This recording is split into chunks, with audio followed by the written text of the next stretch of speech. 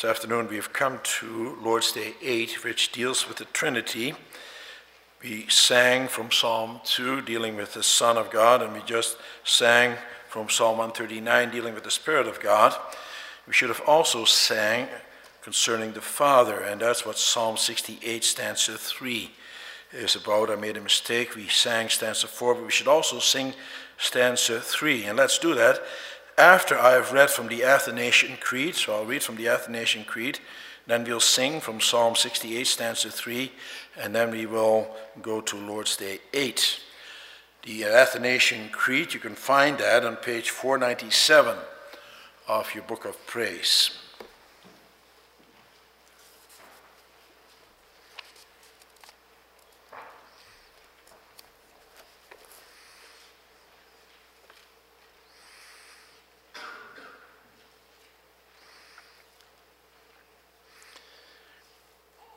There we find God's word summarized as follows, and this is what we confess. Whoever desires to be saved must above all things hold to the Catholic faith. Unless a man keeps it in its entirety inviolate, he will assuredly perish eternally. Now this is the Catholic faith, that we worship one God in Trinity and Trinity in unity, without either confusing the persons or dividing the substance. For the Father's person is one, the Son's another, the Holy Spirit's another. But the Godhead of the Father, the Son, and the Holy Spirit is one. Their glory is equal, their majesty is co-eternal. Such as the Father is, such is the Son, such is also the Holy Spirit. The Father is uncreate, the Son uncreate, the Holy Spirit uncreate. The Father is infinite, the Son is infinite, the Holy Spirit infinite. The Father is eternal, the Son eternal, the Holy Spirit eternal. Yet there are not three eternals, but one eternal. Just as there are not three uncreates or three infinites, but one uncreate and one infinite. In the same way, the Father is almighty, the Son almighty, the Holy Spirit almighty. Yet there are not three almighties, but one almighty. Thus the Father is God, the Son God, the Holy Spirit God. And yet there are not three gods, but there is one God. Thus the Father is Lord, the Son Lord, the Holy Spirit Lord. And yet there are not three Lords, but there is one Lord. Because just as we are compelled by Christian truth to acknowledge each person separately to be both God and Lord, so we are forbidden by the Catholic religion to speak of three gods or lords. The Father is from none, not made, nor created, nor begotten. The Son is from the Father alone, not made, nor created, but begotten. The Holy Spirit is from the Father and the Son, not made, nor created, nor begotten, but preceding. So there is one Father, not three fathers, one Son, not three sons, one Holy Spirit, not three Holy Spirits. And in this Trinity there is nothing before or after, nothing greater or less, but all three persons are co-eternal with each other and co-equal. Thus in all things, as has been stated above, both Trinity and unity and Trinity must be worshipped. So he who desires to be saved should think thus of the Trinity. It is necessary, however, to eternal salvation that he should also believe in the incarnation of our Lord Jesus Christ. Now the right faith is that we should believe and confess that our Lord Jesus Christ, the Son of God, is equally both God and man. He is God from the Father's substance, begotten before time, and he is man from his mother's substance, born in time. Perfect God, perfect man, composed of a human soul and human flesh, equal to the Father in respect of his divinity, less than the Father in respect of his humanity, who, although he is God and man, is nevertheless not two, but one Christ. He is one, however, not by transformation of his divinity into flesh, but by the taking up of his humanity into God. one certainly not by confusion of substance, but by oneness of person.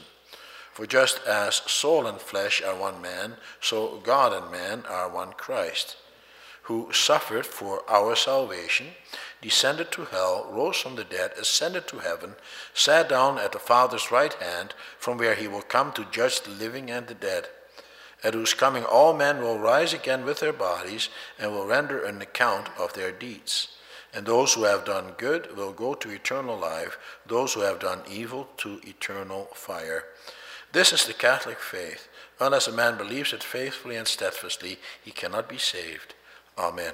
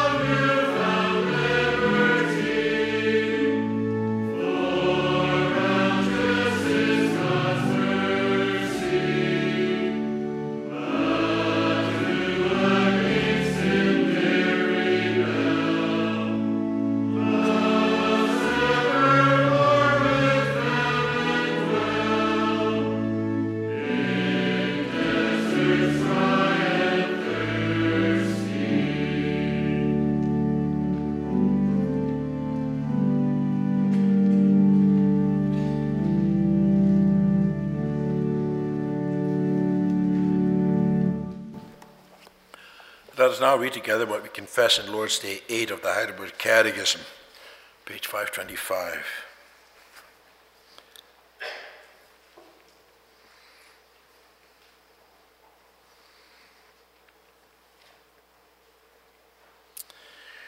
There we find God's word summarized as follows.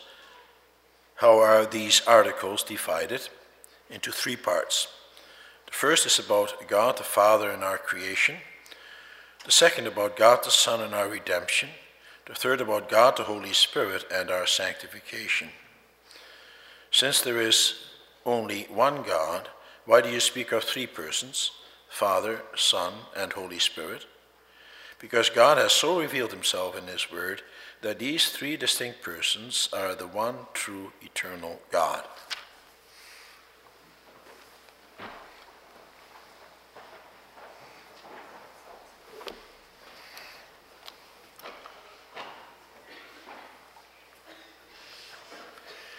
Beloved congregation of our Lord Jesus Christ, brothers and sisters, when the Catechism students come to a Lord's Day such as this one, then they sigh a sigh of relief. You know why? Because it is so short. There's hardly anything to it. You can memorize this Lord's Day in no time flat. But is that necessarily a good thing? Why so short? There are so many aspects to this doctrine that need explaining. For example, we state that 3 times 1 equals 1. To a child, that doesn't make sense. Does it, children?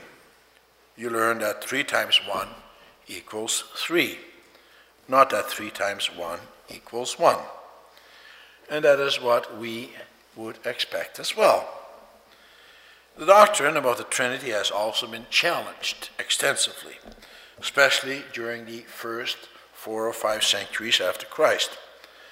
The discussions about the Trinity were very lengthy and elaborate and contentious. caused all kinds of rifts and unrest in the early church. Several ecumenical councils had to be held in order to come to a right formulation concerning the Trinity. The Reformation also was not without controversy about the Trinity either. Calvin had to defend the orthodox position of the church concerning the Trinity against many heretics. Also today, especially the Jehovah's Witnesses still deny the doctrine concerning the triune God. Should we then not have a more elaborate treatment of this contentious doctrine in the Heidelberg Catechism? Should our children not learn to defend themselves against the attacks that there have been and continue to be against this biblical doctrine of the triune God? And so, again, why so short? Well, there's a very good reason for it. There is great wisdom in the brevity of the Heidelberg Catechism. There's also something very refreshing about it. For the doctrine about the Trinity is something we confess. And we confess it from the Bible. It's a matter of faith. And that's what I will preach to you about this afternoon. Summarize this Lord's Day as follows. I will preach to you about the fact that we must confess that God exists in three persons, and that is an act of faith. To confess that God exists in three persons is an act of faith. Lord's Day 8 begins with the question, how are these articles divided? And the articles that I refer to the 12 articles of faith mentioned in the previous Lord's Day. Those 12 articles, we were told in Lord's Day 7, give us a summary of the gospel. Do you know how those 12 statements came about? They came about as a collection of confessional statements of believers of the early church. Before someone would be allowed to publicly profess his faith, he would be asked what he believes. And that person would state that he believes that God the Father has created all things, and that he is also the one who governs all things. And he would state that he believes in the Son of God, that the Son of God died for his sins, and that he is now seated at the right hand of God to intercede for him. And he would also speak about the Holy Spirit, that it is the Holy Spirit who makes you a new creature and who gives you all the benefits of Christ, such as the forgiveness of sins and life eternal. In other words, such a person would give short confessional statements as you find them in the Bible. That is how the Bible speaks about God, about what he does, and that's how he relates to his creatures. The confessor did not try to prove the existence of God. No, he merely stated what the Bible says about God. Suppose you were to prove the existence of God to an unbeliever. How would you go about it? Many attempts have been made in the past and are made in this day and age as well.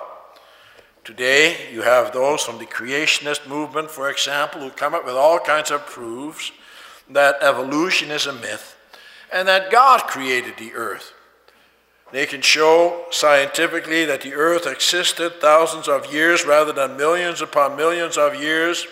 And they have all kinds of evidence that the propositions of the evolutionists are seriously flawed and based on all kinds of wrong assumptions. Yet the evolutionists don't buy that kind of argumentation. Why do you think that is? Well, they can come up with all kinds of counter-arguments. They are not so easily convinced. Before they can come to the truth, their hearts have to change first. Otherwise, you will never confess the truth. When people believe in something, they believe it not so much because it makes sense, but because it fits what they want in life. And they have spent a lifetime living out of their convictions. You do not easily shake people out of their erroneous belief systems. They have invested too much of themselves in maintaining their erroneous position. If you do not want to accept something, then you will not accept it either. Intellectual arguments do not really touch you personally. They don't touch your heart. It is an intellectual exercise only. It is external. The message of the Bible is personal. It deals with your heart. It especially concerns your relationship with God. In the past, there have been some very able theologians who thought that the existence of God as such can be conclusively proved. They argued, for example, that all things must have their origin in something.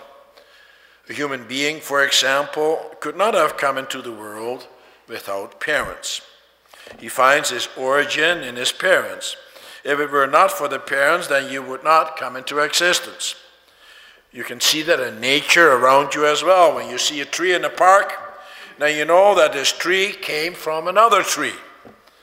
And also that at one time this tree was planted in that park. Someone dug a hole and planted it there. The same thing is true of a house. A house doesn't get there by itself either. No, somebody had to build it. And so it is with everything around you. Everything has its origin in something. Now, when you reason back like that, so they say, then you have to come to the conclusion that there is also someone who was the first cause of all things. The first cause is the one who brought everything into motion, prime mover. And that prime mover is God.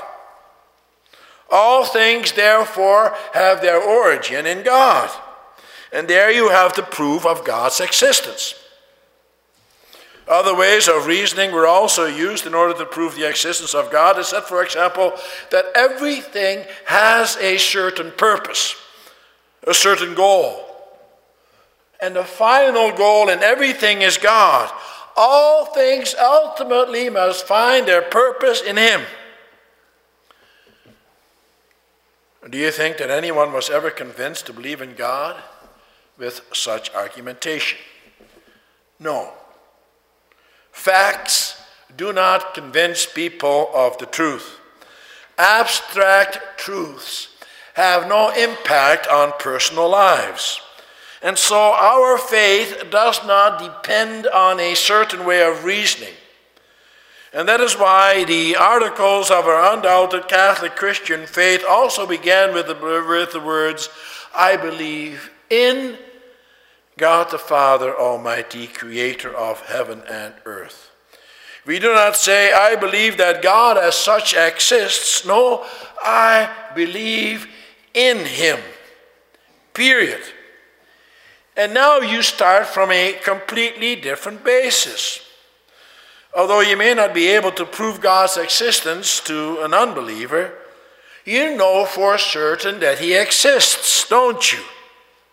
And even though you do not know everything about God and understand everything about Him, His existence is obvious to you. There is no doubt in your mind. Evolutionists are dishonest, for in their hearts they know very well that they cannot prove their own position. For in order to believe in evolution, you have to accept all kinds of assumptions. That is why science has to change its theories about the origin of the world all the time. For time and again, their assumptions are proven to be wrong. And so they have to come up with a new theory again. Some of the most so-called brilliant minds among the scientists will be honest enough to say that the doctrine of evolution is wrong. There are all kinds of books that also indicate that from these men. They have observed that science is not really able to prove all that much. And some of them have become agnostics, therefore. They don't know what the truth is anymore. They wallow in the miry world of doubt. A Christian is honest enough to state that there are certain things he is not able to understand. As it says in Hebrews 11, verse 1, now faith is being sure of what we hope for and certain of what we do not see. We believe what God tells us in his word. And that is also to which the Heidelberg Catechism directs us. It directs us to God's word. The Catechism says that we speak of three persons, Father, Son, and Holy Spirit, because God has so revealed himself in his word. That's the proof. The Catechism is daring to have you open up God's word and to go through it from beginning to end, for then you cannot help but come to the conclusion that God is the one who has revealed himself in his word. The Catechism wants to take all doubt away. The Catechism makes a direct appeal to God's word, and rightly so. A few moments ago we sang from Psalm 68, stanza 3. And there we see what the Old Testament believer confessed concerning God. We sang, He, Father to the fatherless, defend of widows in distress, is in his habitation. God, in the goodness of his grace, gives lonely ones a dwelling place. God, Father, the same. That is in accordance also with the unrhymed version. They knew God already in the Old Testament as their Father. The Lord Jesus Christ did not come with something new when he referred to his Father in heaven. No, that is how God's people always have known him. We also sang from Psalm 2. This is known as a psalm about the coming Messiah. It speaks there about the Son of God. And that's especially clear from the way that this psalm is quoted in Hebrews 1 verse 5. The text leaves no doubt that those words are a direct reference to the Lord Jesus Christ. The Son of God is God himself. And we sang from Psalm 139, stanza 4, concerning the Spirit of God. Where can I from the Spirit flee? No one can. That is because the Spirit is God himself. No one can escape God. You can escape all kinds of creatures and calamities and circumstances, but God you cannot escape. Why? Because he is everywhere. His Spirit is everywhere, for his Spirit is God. The Spirit was also there when God the Father created. You can read that on the first page of the Bible already. It says in Genesis 1, verse 1 and 2, in the beginning God created the heavens and the earth. Now the earth was formless and empty. Darkness was over the surface of the deep. And the Spirit of God was hovering over the water. The NIV, rightly so, capitalizes those words, Spirit of God. And the Son was also there when God the Father created. For in the beginning of the Gospel of John, we read about the Word. John 1, verse 1, 2, and 3, it says, in the beginning was the Word, and the Word was with God, and the Word was God. He was with God in the beginning. Through him all things were made. Without him nothing was made that has been made. And in verse 14 of John 1, it is clear that the Word is none other than the Lord Jesus Christ himself. For it says there that the Word became flesh and dwelt among us. All three persons were there at the time of creation. That is how you confess him. For that is how God clearly revealed himself in his Word. We do not go to science to find out who God is. He shows us from his Word who he is. And we experience his presence in our lives. He dwells in our hearts through his Word and Spirit. But does that then mean that all reasoning about God as he exists in three persons is to be rejected? Has God not given us the ability to reason certain things out? Certainly. We have a reasonable faith. We may do that, and we must also do that, as long as we stay within the parameters of God's Word. on its own, God's word makes a lot more sense than science does. Our faith is much more reasonable than the faith, even though they don't want to call it faith, of the scientists. But nevertheless, man always wants to reason things out. And that is why in the early church there were also some people who did that. The early church had to contend with those kinds of people. They had to contend with some horrible attacks on the doctrine of God. They had to deal with those who twisted the scriptures because they appealed to their own reasoning, to their own fertile minds, divorced from God. When your thinking is not driven, is not spirit-driven, then your mind is prone to the promptings of the devil. And so during the latter part of the 3rd century and the beginning of the 4th century, divinity of the Lord Jesus Christ became a serious issue. Because of the devil's promptings, the church was confronted with a serious question as to whether or not the Lord Jesus Christ is also God. Is Jesus Christ someone else than the Father, and yet essentially still the same than He? How do you understand that? How are we to see the relationship between the Father and the Son? Such questions came from those who appealed first to reason, their reason. It did not come from a living faith. Such a man was Arius.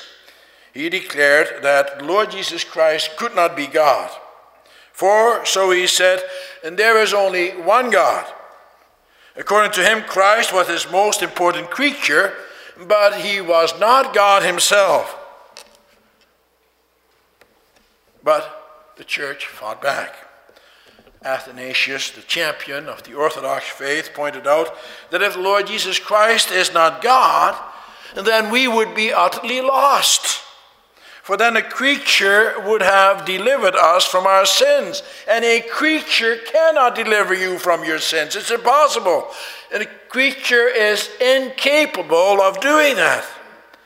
No, the Lord Jesus Christ had to be God himself for him to have the power to conquer Satan and death and to raise himself, as the scriptures say, from the dead.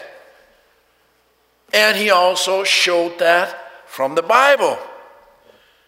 Those were very important issues to deal with. For here you are speaking about the basis of your faith. Only God can create. And only God can save you from your sins. And only God can sanctify you, make you a new creature. And then later there was a discussion about God in 3 persons. It was noted that the Bible also speaks about the Father as the Creator, the Son as the Savior, and the Holy Spirit as the Sanctifier. What does that mean? Is God not one? Can there be divisions in God? As it says in Deuteronomy 6 verse 4, Hear, O Israel, the Lord our God, the Lord is one. What does that mean then, that he also reveals himself as one time as the Father, another time as the Son, and another time as the Holy Spirit? And then again, some fertile minds started reasoning. Some people who came with the solution that God reveals himself in 3 different modes, they said. You compare that to a man who within his home would reveal himself and act as the father in his family. At work he would be the tailor, and at church he would be the janitor. He's the same man, but depending on the circumstance and location, he would manifest himself in a different role.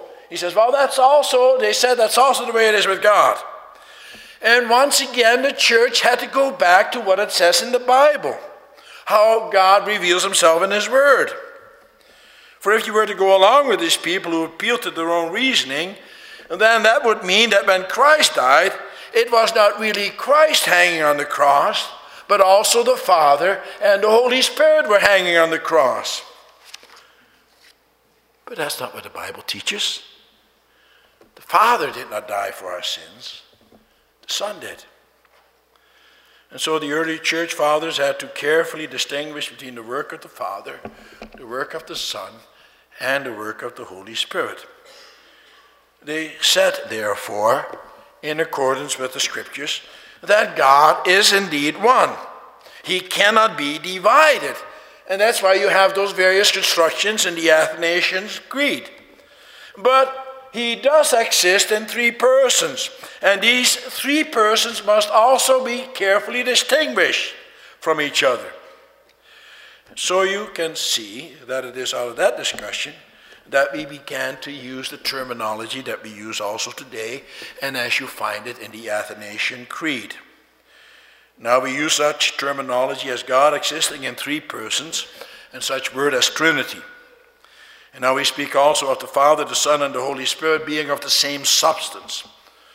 Oh sure, Jehovah's Witnesses and others will say that the words such as Trinity and substance and persons in reference to God are not even mentioned in the Bible. And they are right. But the triune God certainly is. And that the three persons of the Trinity are all one and the same God also is.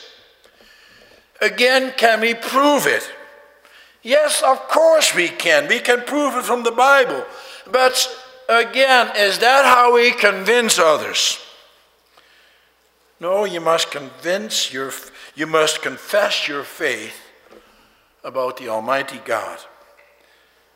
And therefore, you should speak in the same way as the Heidelberg Catechism does, which so beautifully summarizes the Word of God. It simply says what the Word of God says. And you must also depend on that as the only truth. For in what names were you baptized? In what name was Marissa baptized? In what names did she receive the wonderful promises of God? She was baptized in the name of the Father, the Son, and the Holy Spirit. And so were you and I. And why were you and I baptized in those names? Because that is what God himself demanded. The Lord Jesus Christ gave the missionary command to his disciples in Matthew 28, verse 19. Therefore go and make disciples of all nations, baptizing them in the name of the Father and of the Son and of the Holy Spirit. And every time we leave this church building, as we will in a moment, we will hear the Trinitarian blessing given to us from 2 Corinthians 13, verse 14, in which we also had on the screen behind me as we walked into this building. The grace of the Lord Jesus Christ and the love of God and the fellowship of the Holy Spirit be with you all. That is the blessing of the triune God. That is the blessing for us for the rest of the week as we go about our daily business. And that is not some piece of dry doctrine that we receive. That is not something you have to prove. That is something you have to confess. That is something you have to live out of. Now we receive the blessing of the eternal God who exists in three persons. Can we fully understand God? No, we won't. Not fully. At least not until we meet him face to face in the life hereafter. But in the meantime, we must confess him and believe in him in the way that he has revealed himself to us. Three persons, yet one God. Our confession about the triune God is short and simple, and so it should be. But it is very powerful. It is about our Lord God, who is great and wonderful. He is our God and Father who created us. And he is our God and the Lord Jesus Christ who saved us from our sins. And he is our Holy Spirit who renews us, makes us new creatures, gives us all the benefits of Christ. He is God Almighty. Amen.